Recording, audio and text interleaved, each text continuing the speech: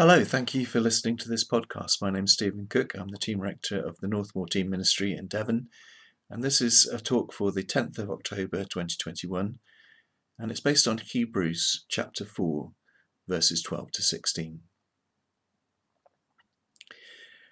The letter to the Hebrews is a part of the Bible people tend to come to some way on in their Christian journey. At first reading, it seems very obscure and concerned with things that don't concern us.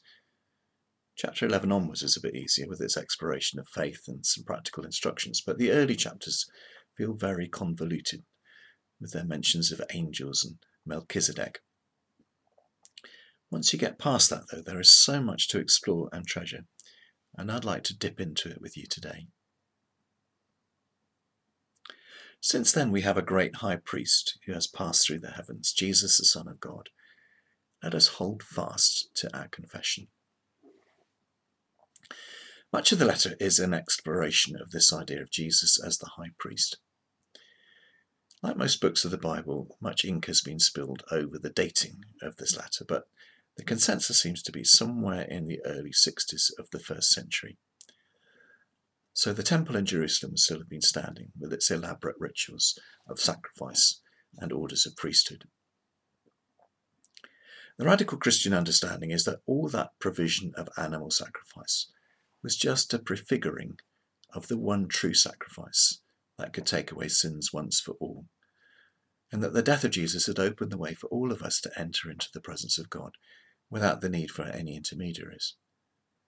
That's the idea that the author of the book is exploring. I became a Christian in a low church evangelical context, and even when I was ordained, I was reluctant to use the word priest about myself. When I read the New Testament, I saw two kinds of priests.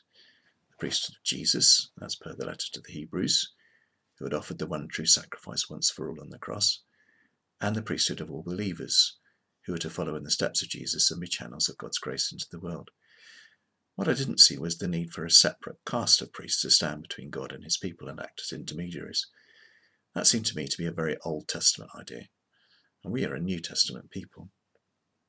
So I was happy to be called a vicar or a minister, but priest seemed to be a loaded negative term, and I avoided it whenever I could. I'm going to read part of the service for the ordination of priests as it was read to me by the bishop when I was ordained. It runs, "Priests are called to be servants and shepherds among the people to whom they are sent. With their bishop and fellow ministers, they are to proclaim the word of the Lord and to watch for the signs of God's new creation. They are to be messengers, watchmen and stewards of the Lord. They are to teach and to admonish, to feed and provide for his family, to search for his children in the wilderness of this world's temptations, and to guide them through its confusions, that they may be saved through Christ forever. Formed by the word, they are to call their hearers to repentance and to declare in Christ's name the absolution and forgiveness of their sins. With all God's people, they are to tell the story of God's love. They are to baptize new disciples in the name of the Father and of the Son and of the Holy Spirit, and to walk with them in the way of Christ, nurturing them in the faith. They are to unfold the Scriptures, to preach the word in season and out of season, and to declare the mighty acts of God. They are to preside at the Lord's table and lead his people in worship, offering with them a spiritual sacrifice of praise and thanksgiving. They are to bless the people in God's name. They are to resist evil, support the weak, defend the poor, and intercede for all in need. They are to minister to the sick and prepare the dying for their death. Guided by the Spirit, they are to discern and foster the gifts of all God's people, that the whole church may be built up in unity and faith." Wow. Sounds grand, even heroic, doesn't it? I think there are about 9,000 paid clergy in the Church of England, maybe as many unpaid, so 20,000 tops. Now, I can tell you, we can't do all this. This is the task of the whole church. We together are to search for God's children in the wilderness and guide them back and all the rest of it. It's our job. And as soon as we start thinking it's their job, this little bunch of people we have singled out and given a special uniform, then we're back in the Old Testament. You don't need someone you call vicar or reverend or father or pastor or padre or whatever else to do your religion for you. That would be shirking your responsibilities. You don't need someone to go into the presence of God and then come out with a shining face and tell you what God says, like Moses did, because Jesus has opened the way for you to enter into the presence of God yourself. Ordained people of whatever denomination have no monopoly on holiness. Goodness me, you've only got to read the papers this week with their revelations about the church in France to see that. Jesus is our high priest because he was fully human, subject to the same temptations that we are, and that's worth dwelling on when you have time. Think of the temptations you face and where they come from, and know that Jesus faced the same ones. Because Jesus was fully human, he is able to represent us in the presence of God. He wasn't an angel dressed up as a human being. He was 100% flesh and blood as we are, with all the joys and pains that come with being human. Jesus is our representative. He is the door, the gate, the living way into the very presence of God. And you are all priests. You can declare blessing. You can forgive and be forgiven. You can read and interpret the scriptures. I have no special power that you don't have. And I would be doing you a big disservice if I told you that I did. Now, you might be thinking that I'm talking myself out of a job, but before you rush off to cancel your standing orders, let me tell you why I have come to be more comfortable about calling myself a priest. When I stand at the communion table, I am a representative. Jesus said, "Do this in remembrance of me." Communion is an act of remembrance, a commemoration. We call to mind the events of that first Last Supper and all it represented, the body broken for us, the blood of the new covenant. It's a holy drama in which for those few moments I play the part of Jesus, speaking the words of Jesus to you. This is my body, this is my blood.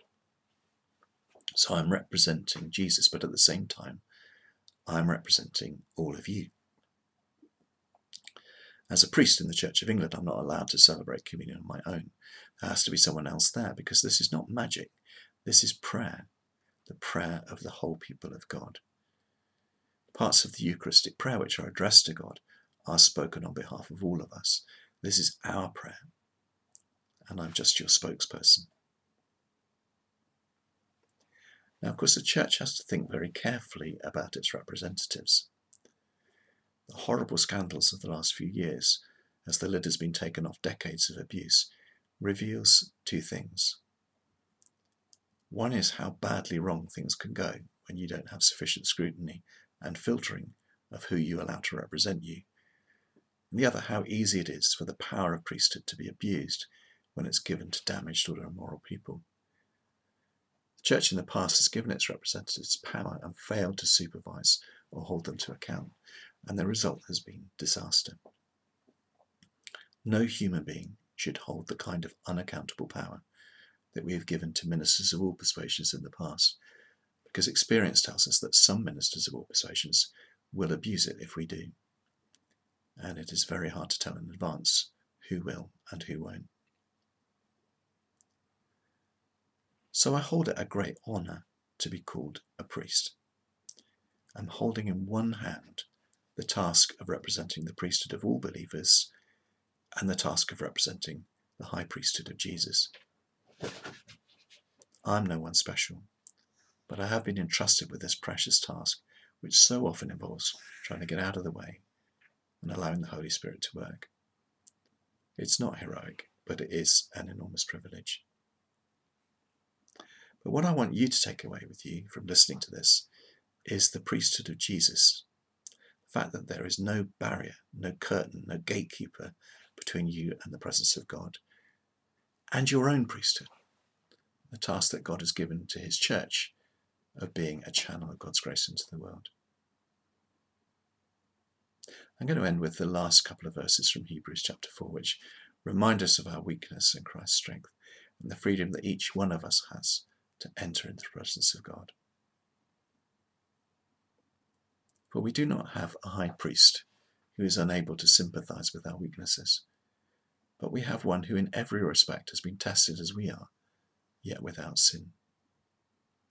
Let us therefore approach the throne of grace with boldness, so that we may receive mercy and find grace to help in time of need. May God bless this word to us. Amen.